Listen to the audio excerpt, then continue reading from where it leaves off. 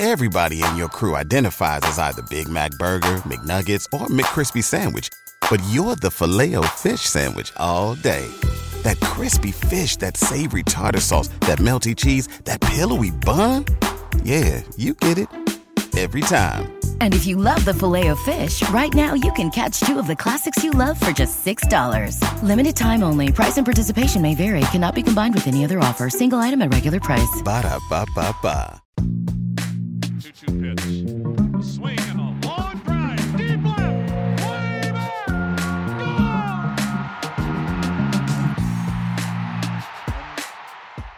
Hey everybody, welcome to another Baseball America podcast. I'm Kyle Glazer, joined today by Ben Badler to discuss the Blue Jays system.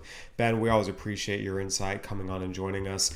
The Blue Jays had a rough year this year. They went 67-95. That was the franchise's worst winning percentage since 1995 in the abbreviated season. So the present was not good in terms of wins and losses. However, we did see the Blue Jays bring up a lot of talented players. We saw Vladimir Guerrero Jr. and Bo Bichette come up and make a big impact.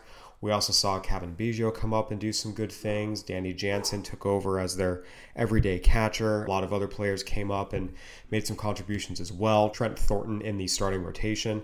When you kind of assess where the Blue Jays are now, given the young players they brought up to the big leagues this year and looking at their farm system now, how far away is this team from contention? I would not expect anything in 2020. I would not expect contention then. They have, like you said, they have the young nucleus of a lineup there. They have Vladdy Jr., they have Bo Bichette, Gurriel, Kevin Biggio is looking like he's going to carve out a pretty solid major league career for himself. And on the pitching side, they need a lot of help. Nate Pearson might be their best starter.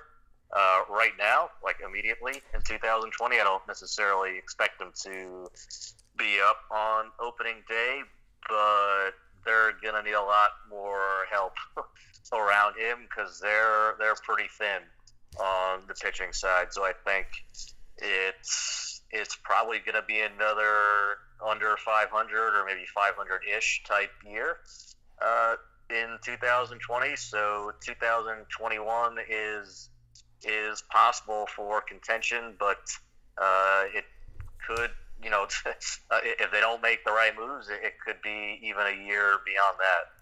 Yeah, you mentioned making moves. Marcus Stroman was traded at the deadline to the Mets for Simeon Woods-Richardson and Anthony Kay, obviously ending a very, very storied tenure in Toronto. Aaron Sanchez, who the Blue Jays thought would be a stalwart in the rotation for a long time. Injuries really sidetracked him. He was traded this year as well to the Astros. And some of the young pitchers they had come up were guys that were previously highly touted or high draft picks. We saw Sean Reed-Foley come up and make 6 starts. TJ Zoit came up and made 3 starts and 5 appearances overall. Anthony Kay did come up and make 3 appearances here at the end of the year. So there are young arms there, but as you mentioned, it's not exactly a slam dunk that any of these guys are going to be necessarily in the rotation in 2021, 2022, 2023. Again, Nate Pearson could be a front of the rotation guy. Maybe some of those guys fall at the back of the rotation, but they still need some meat in the middle is what it seems like, at least from the outside. Yeah, I think Nate Pearson's really the only guy from that group who has a chance to be like a frontline impact type starter. The other guys, maybe if everything goes right, back end type starter, maybe relievers, but guys that pretty much every organization has in their farm system or on their major league team. So they're going to need a lot more help, I think, on the pitching side. We talked about end of an era. I would be remiss without mentioning Kevin Pillar being traded to the Giants at the beginning of the year. Again, the Blue Jays, there was no expectation they would compete this year. Seeing them trade Kevin Pillar, seeing them trade Marcus Stroman, seeing them trade Aaron Sanchez, it did feel like this was kind of the last vestiges of the Blue Jays teams that were competitive and made back-to-back ALCSs in 2015 and 16. Kind of pack their bags and really kind of see the leaf turn over and the next era of Blue Jays baseball begin. Yeah, and probably, something that probably could have been done a little bit earlier. I think it probably would have expedited the rebuild process to try to, put a little bit more talent surrounding some of these young hitters that they they have coming up, but obviously I think it was probably overdoing it in some of those cases, but certainly the right time. It was certainly time to trade those guys at this point when they did. Looking forward, you mentioned there's a lot of really, really talented young position players on this team. We talked about Guerrero and Bichette and Biggio all coming up this year. Lourdes Gurriel Jr. staying healthy and showing what he could do. Jansen coming up and taking over as the everyday catcher and being a Gold Glove finalist defensively, even though the bat wasn't as good as expected. Looking forward to the next wave, we hit on a little bit the pitchers. Two of the top three players in this system are pitchers. Nate Pearson, the top prospect in the system, as well as one of the top pitching prospects in baseball. And Simeon Woods Richardson, one of the players they acquired from the Mets for Marcus Stroman, checked in at number 3. We mentioned the Blue Jays really, really needing starting pitching help. What kind of starters can these guys be? Again, Nate Pearson's number 1 in the system. Is this a true number 1 potential starter? Because we all know how rare those guys are. I think he has that potential. I mean, we have to see a little bit more about the durability. I mean, the durability questions in his case are, he had like a freak injury. It's not like he had, Tommy John or anything like that. He got hit by a comebacker on his off the forearm in 2018, so he basically didn't pitch at all that season. So he had a really unusual workload this season where most of the year he's alternating between throwing 5 innings, 2 innings, 5 innings, 2 innings. So it was a pretty unusual workload. Ended up throwing about 100 innings total this year, but he seems like a guy who should be able to hold innings, and if he does that, it's the stuff is front of the rotation kind of stuff. I mean, it's close to a mid 100s fastball at the very, very high end. He sits upper 90s. A lot of guys will sit low to mid 90s who can, even guys who can touch triple digits, but he's pretty consistently, even when he's going deeper into games, is pretty much sitting in the upper 90s. It's late. It's explosive life to go with the velocity. The slider took a pretty big step forward over the last year plus. It's 60 to 70 grades on that pitch, and I don't think he's really needed to use the changeup a lot, even at the upper levels yet. But I think he's got feel for that pitch too, to maybe be a 50, 55 type weapon for him. So athletic, it's a pretty good delivery. It's pretty efficient for such a big guy, being 6'6". So yeah, I mean, you look at all the stuff, the track record of missing bats. He throws strikes. I mean, all I really want to see at this point is him being able to handle that full season starter workload, and if he can do that, I think he has all the attributes that you see in a number 1 or number 2 type of starter. Yeah, you mentioned the durability, and that was the biggest question with him. I think one of the most encouraging signs was at the end of the year, his final couple starts at AA New Hampshire and the 3 starts he made at AAA Buffalo. He went at least 5 innings in his final 8 starts. The Blue Jays kind of let him loose at the end of the year. We saw a couple 6-inning starts in there. We saw a 7 shutout innings start in there in his AAA debut. So it did seem like he was building up, and you're right, for so much of the year it was those 5 innings, 2 innings, 5 innings, 2 innings, and you never really know until someone does it, how are they going to respond to having to go 5, 6, 7, sometimes even pitch into the 8th inning every 5 days. But he showed a little bit of sign there at the end of the year that he was able to do it. Again, small sample, we're talking about a month of doing it. But just the fact he hadn't done it before, I feel like you feel a little more confident now about it than you did maybe at the All-Star break. Yeah, it was good to see the reins taken off a little bit there at the end, so he could start to see how his stuff plays deeper into games when he's doing it, on a weekly basis. So it's one of those things where I think he can do it. It's just, we've never seen him do it before, and sometimes guys, when they do get to that 125, 130 plus inning mark, sometimes you start to see guys have issues there. I don't see any reason why that would be the case with him. It's just look, he's he's either the best pitching prospect in baseball or at least one of the top 2 or 3 pitching prospects in the game. So it's almost nitpicking a little bit. It's a really high upside. It's just that's kind of like the last step that you want to see from him, and it's something we're probably not going to see until he actually gets to the big league, which will probably be very, very early in 2020. And then Simeon Woods Richardson, who is the number 3 prospect in the system, what did he show the Blue Jays quickly? Because again, he only came over at the trade deadline, a little over a month left in the minor league season, but he already made his way up to high Class A. He was 18. There were good reports on him when he was still with the Mets, pitching at low Class A Columbia. What did the Blue Jays see in him that A, made them want to acquire him in the first place, and B, that they felt that he's already one of the top 3 prospects in their system? What I like about Woods Richardson, it's a combination of youth. He played all season at 18 years old, and he just turned 19 in September after the season. So he's super young for being a 2018 draft pick. You could probably put him into the 2019 draft almost. Those are almost those guys are almost more his peers. And for him to be that young but still have a combination of stuff and polish, you would not think he was 18 years old. The feel for pitching is way beyond his years. He's he's strong, he's athletic, he throws a ton of strikes. You can see the strikeout to walk numbers on him.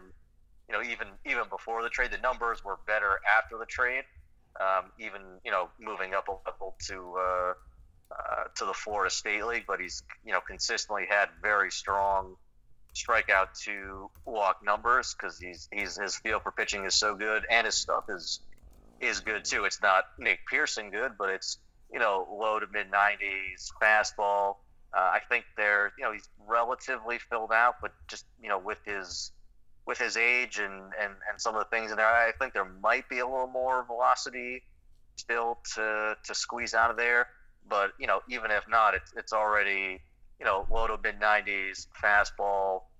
It's one of those high spin, hoppy fastballs. Gets good extension too, so the fastball plays up even more than the radar gun suggests, and he's able to get swing and miss there.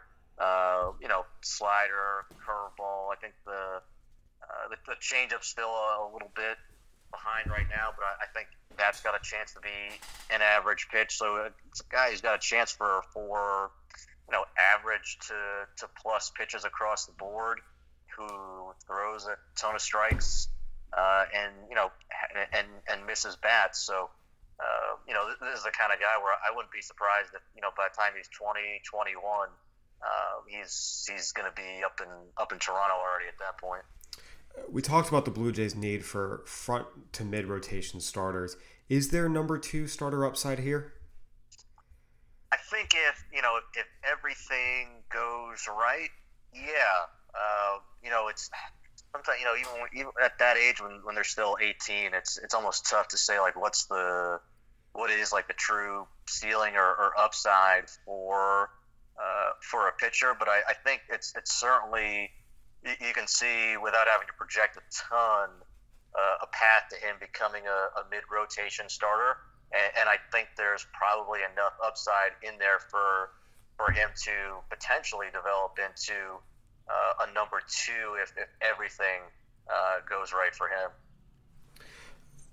The Blue Jays have a number of pitchers in their system. We talked about some of the guys they've used high draft picks on in recent years. They went to the pitching well again with their first round pick this year in Alek Manoah.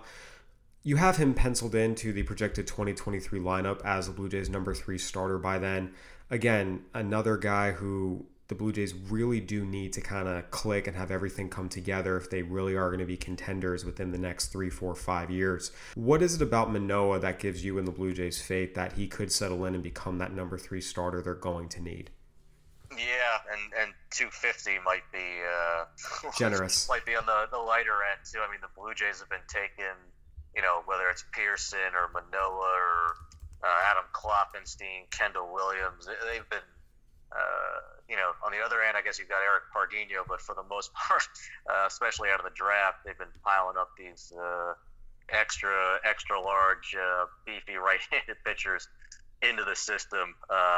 And yeah, I mean, Manoah is probably the biggest of that group physically. It's 6'6", 260 is the official measurement. Yeah, I mean, it's 6'6", maybe, tickling 6'7", and yeah, the weight is either way, he's he's a big guy. It's big stuff. I mean, it's fastball sitting usually about 93 to 95, 96. He can run it up to 98 when he needs to. The slider when it's on is another pitch for him. That's a plus pitch.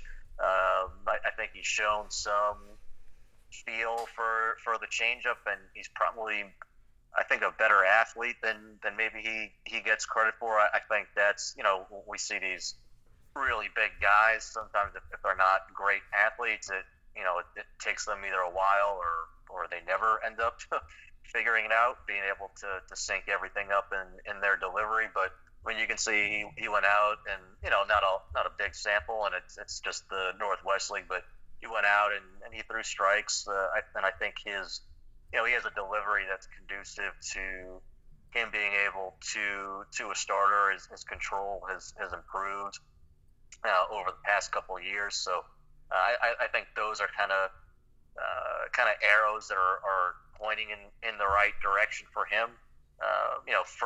Further away, even though he's older than was Richardson, but just because he was just drafted this year, but somebody who I think probably could, I wouldn't be surprised if he ended up finishing the season in AA. I mean, that would be aggressive for him, but a guy who's got a big power arm, and another guy, I think, an important guy for them who has a chance to be a mid-rotation type of arm for them. We saw Nate Pearson climb into the top 10 prospects in all of baseball. Jordan Groshans was moving his way into the top 50, missed most of the year with a leg injury. Simeon Woods Richardson as someone that people have talked about as being a potential top 100 prospect, whether it's this year or in future years. It seems like the top three, that's really the clear-cut top tier. And then we move into that international group with Alek Manoah in there. Is that an accurate assessment, those top three, there's kind of a clear separation, and then the rest, it's a little more mixed? Or was it even clear, who's 4, 5, 6, and 7? I think it was definitely for me, it was a clear top two. Pearson, I think, was an obvious number one. Jordan Groshans, I think it was so disappointing that he barely got to play beyond April and maybe I think a little bit of May even. But he missed almost all year. But everything when he was healthy, from going back to last year in the Gulf Coast League to early this year and in the Midwest League, which is not an easy place to hit, especially for a high school kid from Texas going into that cold weather environment. I mean, he went in and just lit it up immediately, just got such good reviews from scouts. So I'm just a huge fan of Jordan Groshans. And then, obviously I went with Woods Richardson at 3, but you could probably, I have the most polarizing guy probably in the organization is Alejandro Kirk. We went with Kirk at 4. You can find people who would have him even higher, I think, up on the Blue Jays list, and you can find people who would have him significantly lower too. He's just such an unusual guy.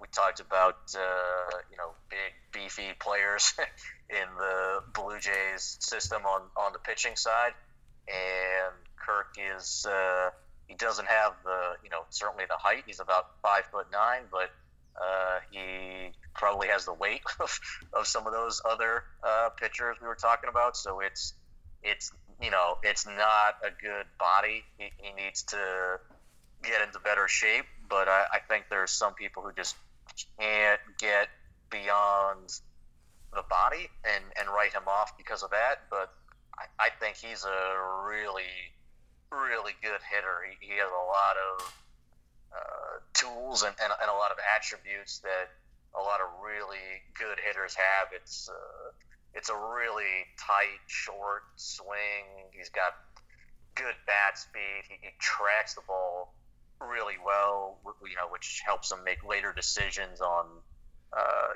when to swing to, where he can let the ball travel deeper into the hitting zone, and his bat is in the hitting zone for a long time. And he has really, really good hand-eye coordination and just a good eye for the strike zone in general. A guy who, walked more than he struck out, and has been pushed pretty aggressively through the system too. And everywhere he's gone, he's consistently hit well and gotten on base at a high rate. So, I think that's probably the point in the system where you could probably go, different ways depending on what it is that you're looking for in a player at that point. Yeah, you mentioned Kirk being divisive, but obviously a lot of faith did exist among the scouting community to place him so high up, especially in his ability to hit. Manoah, we've talked about being a first-rounder with mid-rotation potential. Anthony Kay and Adam Kloffenstein are two pitchers that kind of round out the top 10, or I shouldn't say kind of. They are two pitchers who round out the top 10. You also have them projected, or at least you have Anthony Kay projected in the future rotation, with Kloffenstein potentially a guy that can force his way in there at some point. Was this the clear top 10, or were there some guys beyond this group that you felt have an argument and came close? Yeah, I think, in Kay's case, I think he's not like a safe back end starter, but like there's not a lot of room for him to go to get to that. I mean, you're talking about a guy who's probably going to pitch right away in the back of their rotation. In 2020, he's going to need a little bit more to stick in that role in terms of development, but a lot lower risk than somebody like Kloffenstein or somebody who dropped out of the top 10 this year, like Eric Pardinho, where in Pardinho's case, there's a lot to like about him from what you saw in 2018, but from 2019 he was hurt, and then he came back this year, and when he did come back, the stuff was down. So maybe he just was never 100% all year, and the stuff comes back in 2020, and he moves way up the list again. But definitely some more red flags there with Pardinho. But Kloffenstein, I think it's certainly further away, and you're hoping that there's more projection that ends up coming through on his stuff, because it's solid stuff, but it's not like there's a wipeout pitch in there right now. He does show good feel for spinning the ball, for spinning his breaking pitches. You hope that the stuff ticks up a little bit more in his case, but there's some other interesting guys kind of in that next tier of guys. I mean, Otto Lopez is a really interesting guy to me, a guy who won the batting title in the Midwest League, and I think there's not a ton of tools with him. I don't think he's gonna like wow anybody if you see him in like a workout, but I think there's some more untapped power potential in there and it's kind of a big if he's able to make an adjustment with his kind of with his swing, but almost more the approach. I mean, his approach is really just geared to trying to put the ball in play, whereas if he kind of made an adjustment with his approach to look to drive more pitches for damage and really go for more extra base hit type power, even if it led to a little bit more swing and miss,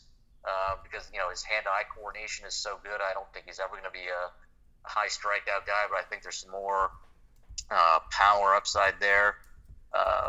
You've got guys like Griffin Conine, who enormous. I mean, it's probably 70 raw power. The guy missed 50 games with a suspension and still led the Midwest League in home runs. I think he led the league in slugging by like 100 points or so. I mean, it's pretty big power, but it's also pretty big strikeouts too. You've got some pretty interesting, guys they added to the system this year through the draft and through international free agency.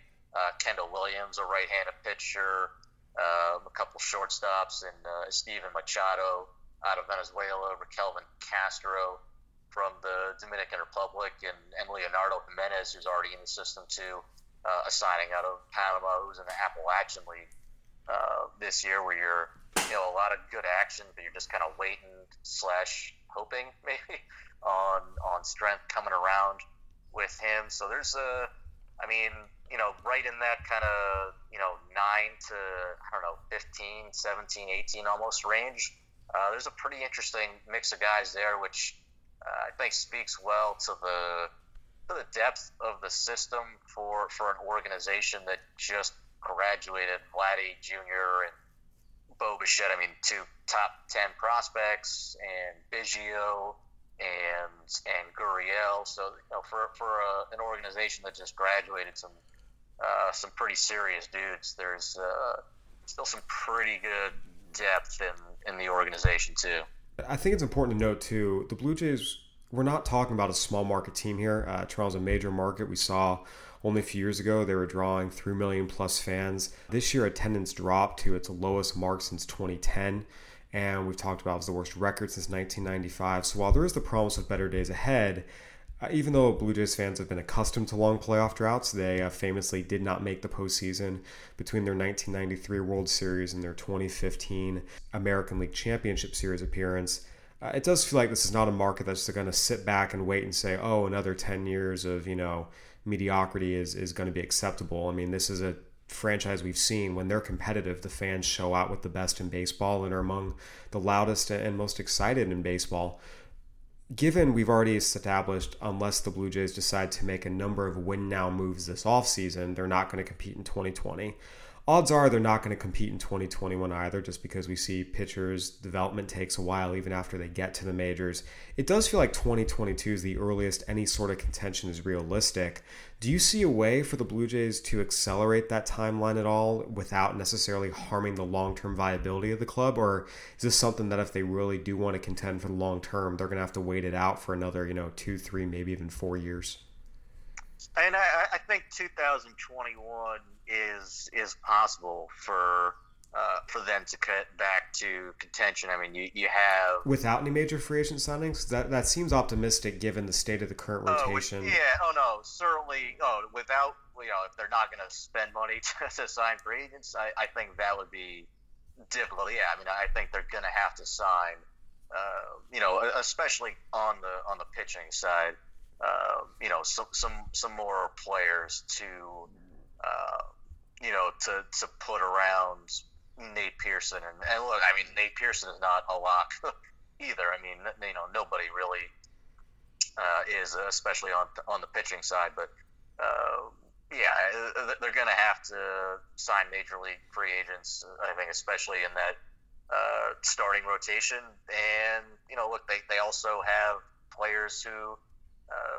It come 2021 or going into the 2021 season where if they wanted to trade players, they certainly have the prospects to do it. They're picking, I believe it's 5th overall in the draft this year. I mean, they should have even more prospects that they're going to add to the farm system before then. So.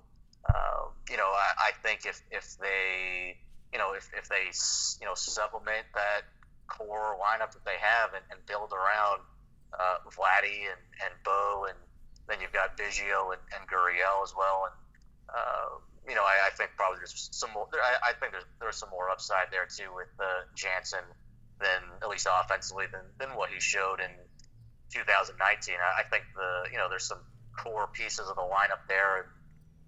you might have a couple of perennial all-stars in Vlad and Bo, so you have the pieces to build around. But yeah, it's going to come down to making the right, whether it's free agent signings or trading the right, or making the right trades.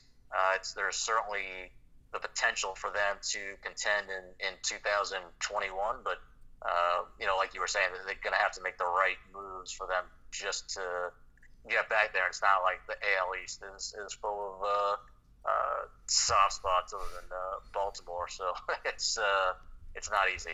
It will be a difficult road back to contention, and we'll see if the Blue Jays can pull it off with some of the prospects coming up the system and whatever free agent signings they make. GM Ross Adkins has already said this offseason he intends to be aggressive on the pitching front, so we'll see how that turns out. Ben, thank you so much for joining us to break down the Blue Jays farm system. We appreciate your insight as always. No, it was good talking to you, Kyle. Once again, that was Ben Badler here to break down the Blue Jays system for us. We always appreciate his insight. We actually have a very special treat for all you listeners out there. We have an interview with Nate Pearson, the Toronto Blue Jays #1 prospect. Nate's been through a really interesting rise to top prospect status. He was a reliever as a freshman at Florida International, transferred to junior college, turned himself into a starter and one of the top prospects in the nation, was drafted, missed all of 2018 after a freak injury, came back in 2019, rose all the way to AAA. So it's been kind of a whirlwind rise for Nate, and he was kind enough to join us. Nate, first and foremost, when you see that you are named the #1 prospect in the Toronto Blue Jays system by Baseball America, what does that feel like, and how much attention do you pay to that? I don't really pay that much attention to it. I just try to control what I can control and just continue to have some success in the minor leagues and eventually reach my goal of being a big leaguer. At the same time, I know a lot of other people definitely pay attention. When something like that happens, do you get a lot of texts, a lot of phone calls? What's that like? Yeah, a few people reach out to me whenever you guys bring out a new list, or if I rise up in the rankings, whatever. My dad's always following it. He's really big into it. But yeah, he'll always text me and say, "Hey, congrats, you're moving up." Or my buddies from back home, well, they're always following it. So yeah, I do get a few friends and family reach out to me. You began your college career at Florida International, mostly pitched out of the bullpen, and then made your way over to junior college of Central Florida. You were in the bullpen in the fall, eventually moved into a starting role that spring, made yourself into a first-round pick. You were selected 28th overall by the Blue Jays after that season at JC of Central Florida. What changed for you there, and how did you grow as a pitcher that became a first-round pick? I just learned how to get deeper into games because until then, since high school, I haven't really been deep into games until my junior college season. So just getting into the 7th and 8th inning, knowing what that feels like, and just learning how to pitch better, not relying just on the fastball, being able to throw my off-speed pitches, learning how to sequence my pitches better. And obviously I wasn't facing the best college competition like I would be at like an SEC school, but I was able to still work on what I went to junior college for, and that's just to be a better pitcher and see how successful I can be in the draft. One of the biggest strides you made was with your command.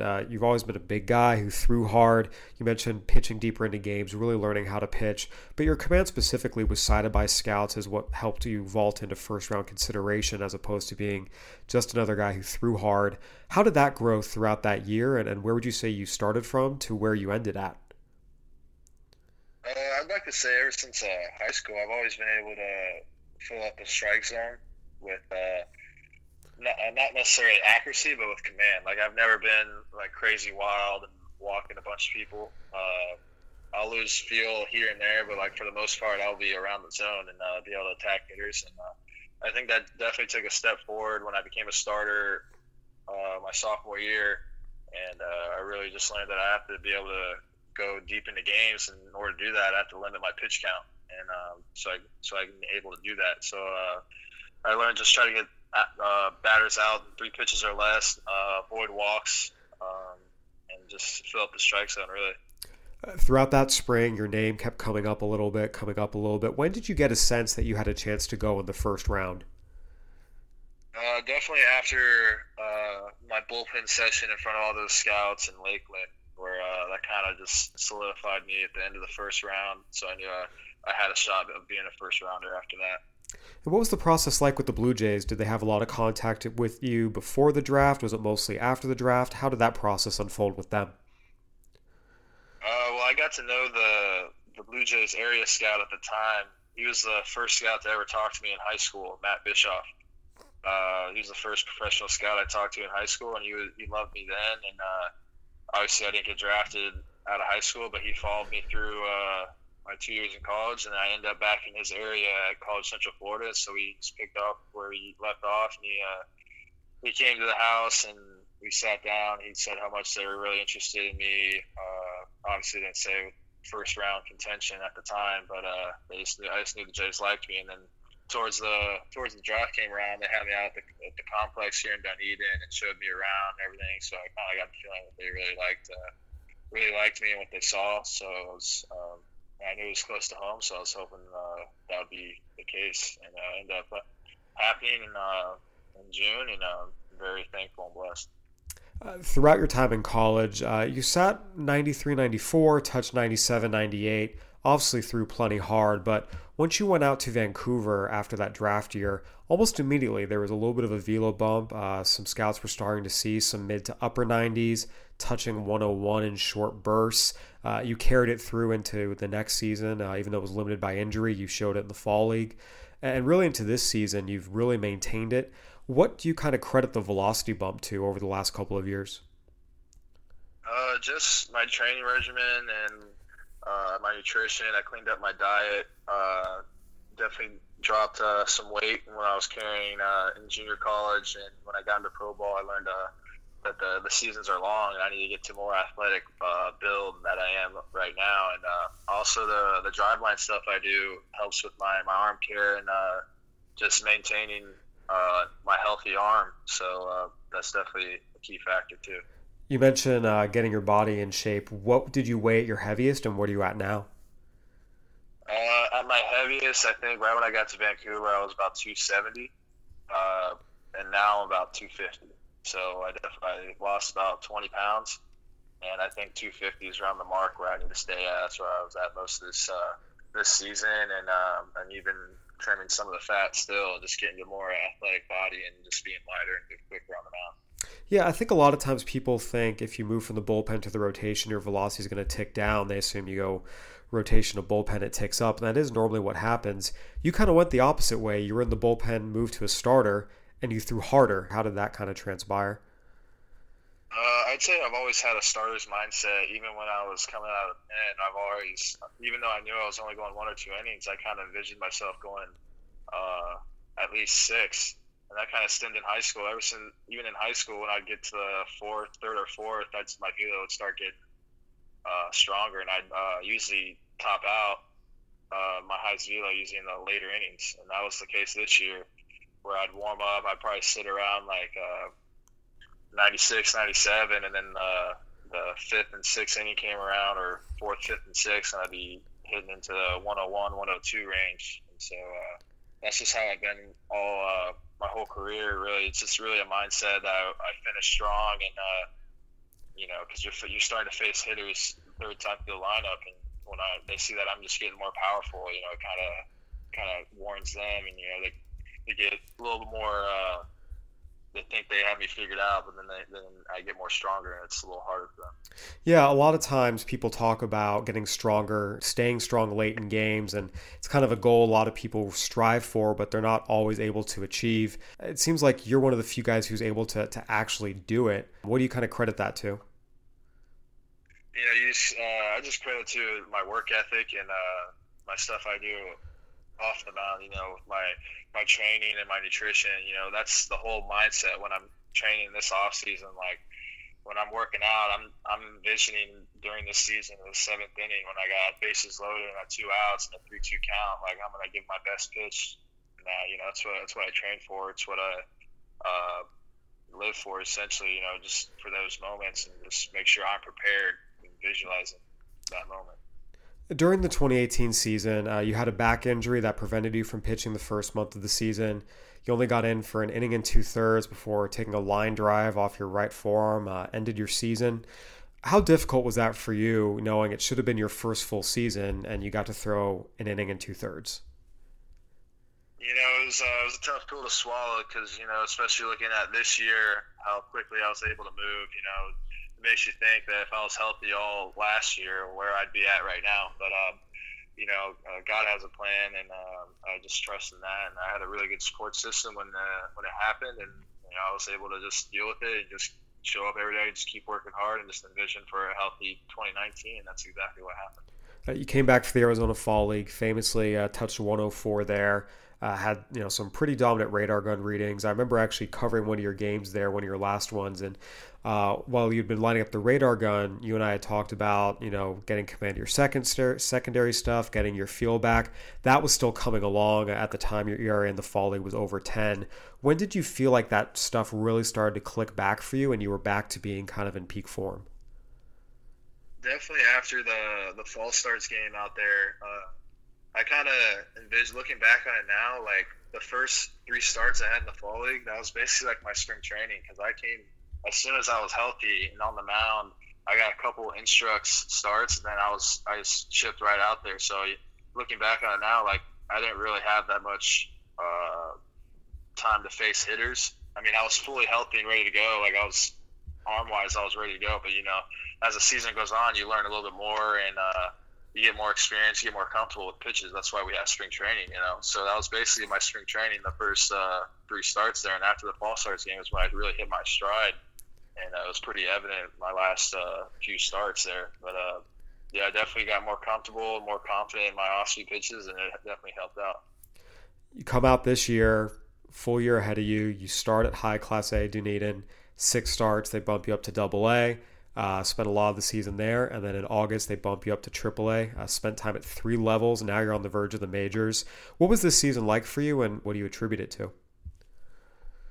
I definitely attribute it to my work ethic and showing up to the field every day and with the mindset of working on something. I don't take a day off. I'm making sure I'm getting better each day.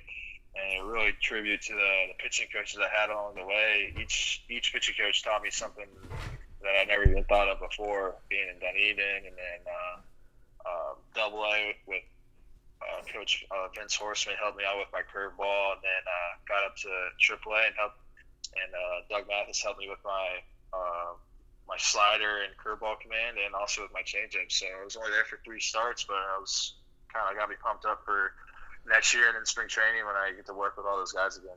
Did you come into the year thinking AAA was a possibility, or was Double A the goal?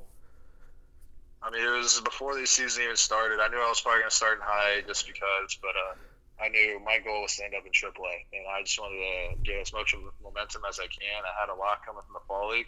I just wanted to carry that over into the season, and that's what I was able to do, and I was able to complete my goal of making it to AAA. So when they informed you that they were bumping you up there for those final couple weeks of the season, knowing that meant you had achieved your goal, what was that emotion like for you, especially after missing all of last year? I mean, it was an awesome feeling. Cause I remember talking with my parents coming into this past year, and I was like, "Yeah, I want to end up in AAA this year." Not like technically make up for lost time last year, but just to be healthy all year. And if I'm at my healthy self, I know I can put up some really good numbers and really just full head of steam, just keep going through the minors. Throughout the first part of the year, the Blue Jays were kind of staggering you with a 5-inning start followed by a 2-inning start, 5-2, 5-2, 5-2, just to help you build up innings after missing so much time last year. Later in the year, they kind of turned you loose and you started putting together some consecutive starts, 5 2/3, 6 innings, 5, 6, 5 2/3, 7. How was it liberating when they turned you loose? Because I would imagine it'd be frustrating sometimes. You go out through 2 dominant innings, then they yank you. Yeah, no, it was definitely something I had to struggle, not really struggle to deal with, but just knowing going into my 2-inning start that I'd be feeling really good after the second, like just coming off K in the side or whatever, have 2 really strong innings and like pull me. So it was kind of frustrating being the competitor I am, wanting to go deep into games. But when they finally let me loose, it was just like I was in JUCO again. I was able to go deep into games, and it was an awesome feeling reaching into the 7th for the first time I broke through in AAA. Yeah, I mean, that's the thing, throughout Double A, again, you were able to get, 5 2/3, 6 innings. But that first AAA start at Rochester on August 20th. 7 innings, 3 hits, no runs, no walks, 3 punch-outs. To have that success in your first start at the level, what was that like? And were you extra amped up for it? Yeah, I'd definitely say I was extra amped up for it because it was also my birthday too. So I got called up and I was able to start my birthday, and I had a bunch of family watching, and it was just a whirlwind of a night going through each inning and just trying to compete and get stronger throughout the outing, and just know that I'm one step away from the big leagues and I'm able to put up these kind of numbers in my first start in AAA. It's just kind of my confidence just never wavered. To be your first birthday start, would you say that, for that to be your birthday start, first time you go 7 innings as a professional, would you characterize that as your best pro outing to date for you? Yeah, I definitely say for considering how long of an outing it was, being my longest of my career, I wouldn't say it was my most dominant one, but it was definitely my best overall start in my career. I guess I should say, do you consider it the highlight of your career to date? Yeah, I consider it being in my first start at AAA. It was pretty special. The Blue Jays, we talked about staggering your innings. You still finished with over 100 this year, finished with 101.2 after last year throwing 20 and a third in the Fall League, an inning and a third in Dunedin. So still a bump of about 80 innings last year to this year. You mentioned the grind of a long season, really the first time having to pitch through it. Clearly you stayed strong to the end. Just how did you feel, and what was it like managing that? Oh, man, I felt great there at the end of August. You know, I was ready to keep going, and I was hoping we would make the playoffs there in Buffalo, but unfortunately we came short. So I was looking forward to those couple extra postseason starts just to add to my innings total, just to get that up there, because that was the main goal, man. I just wanted to get my innings up as high as I could, so I knew I wouldn't have to necessarily deal with the innings limit this year coming up. But yeah, it was great to have that last season. As your stock kind of rose, you started rising higher and higher levels. People started talking about you more and more. Did you notice any changes? Were more interview requests, more autograph hounds? Did you notice some things changing about how people were approaching you? No, not really. I try not to think too much into it. You know, we have a lot of good guys in our organization on each team, so we have a lot of people wanting our autographs. You know, so we had a lot of high-profile guys that I was able to play with, so I never felt like I was sticking out by any sorts, which is a good thing. It's been 2 years since you were drafted. How would you say you've changed or grown as a pitcher the most in those 2 years since joining the Blue Jays organization? I'd say that I've grown as a pitcher in the sense of having more than just one elite pitch. Like when I got drafted, I was relying on my fastball heavy because that was my best pitch, and my secondaries were kind of fringy. But now I got at least 3 solid off-speed pitches, and my slider and changeup, my curveball's coming along. This next year is going to be I'm really looking forward to it because I know I'm just going to keep getting better like I have been the past 3 years, I should say, and just keep that momentum going forward. Yeah, with your slider and changeup taking steps forward, do you see it as more of a testament to just throwing them more and growing more confident? Did you have to do some work to change your grip, do some things to change the pitch characteristics? It's definitely throwing in them a lot helps you develop them, but also find out that good grip that works best for you is what I was working with this year. And in spring training, I really found some grips that I really like, and I just rolled with them this year. And didn't really want to change it up because I was having success with it. So what changed? What grips did you go to? I switched my changeup grip up. I was in a drift off 14. Then I switched up kind of like I don't know what, like a Fulton changeup where it comes off the middle of my 2 fingers. They're kind of spread out. It's easier to show than to say, but I definitely killed spin on it, and I was able to create more depth and a lot more swing and misses. Seeing that, once it plays, obviously you're doing grip work, you're throwing bullpen sessions, but to go out and see it play in games was a little bit like a, whoa, all right. Yeah, no, it was definitely cool. It started high, my changeup was really good, and obviously my slider's been pretty good. They both get swing and misses, but it felt like when I was high in AA, it was a great weapon for me to have in my changeup, especially against lefties. And obviously, developing those pitches helped you continue to vault up the minors, and now you find yourself on the cusp of the majors. Nate, when you kind of look back at the journey you've been on, going from Florida International, a mid-major in the bullpen, to junior college, becoming a first-round pick, going through the injury, and now you look up and find yourself one of the top starting pitching prospects in all of baseball. Is it surreal? I mean, how do you kind of characterize, everything you've been through these last 4 or 5 years? It's just cool to see that all my hard work is beginning to pay off. I may get injured or I may get some setbacks, but it's never gonna waver my work ethic and my drive to be the best. And I think that's just a tribute to the success I've had. Absolutely. Well, we look forward to seeing your continued success and hopefully see you in the majors next year. Nate, thank you so much for joining us. Thank you. Thank you for having me. Once again, that was Nate Pearson of the Toronto Blue Jays, one of the top-ranked pitching prospects in baseball, and really an incredible rise to watch the last few years. The world at large, I got to see him in the Futures game this past summer and the Fall Stars game last fall, and saw his ability to run it up over 100 miles an hour and really dominate opponents. I know Toronto Blue Jays fans are certainly excited to see him, and we in the wider baseball world are certainly looking forward to seeing what he can do in the coming years against big league hitters. This has been another edition of the Baseball America podcast. Go ahead and give us a review on iTunes, Spotify, Stitcher, whatever platform you're listening on. We'd love to hear from you, and we look forward to bringing you more podcasts to come. We have a top 10 team podcast continuing to roll out throughout the winter, and you can be sure we'll be discussing all the upcoming off-season moves in store. Once again, for Nate Pearson, I'm Kyle Glazer. Thanks for listening, everybody.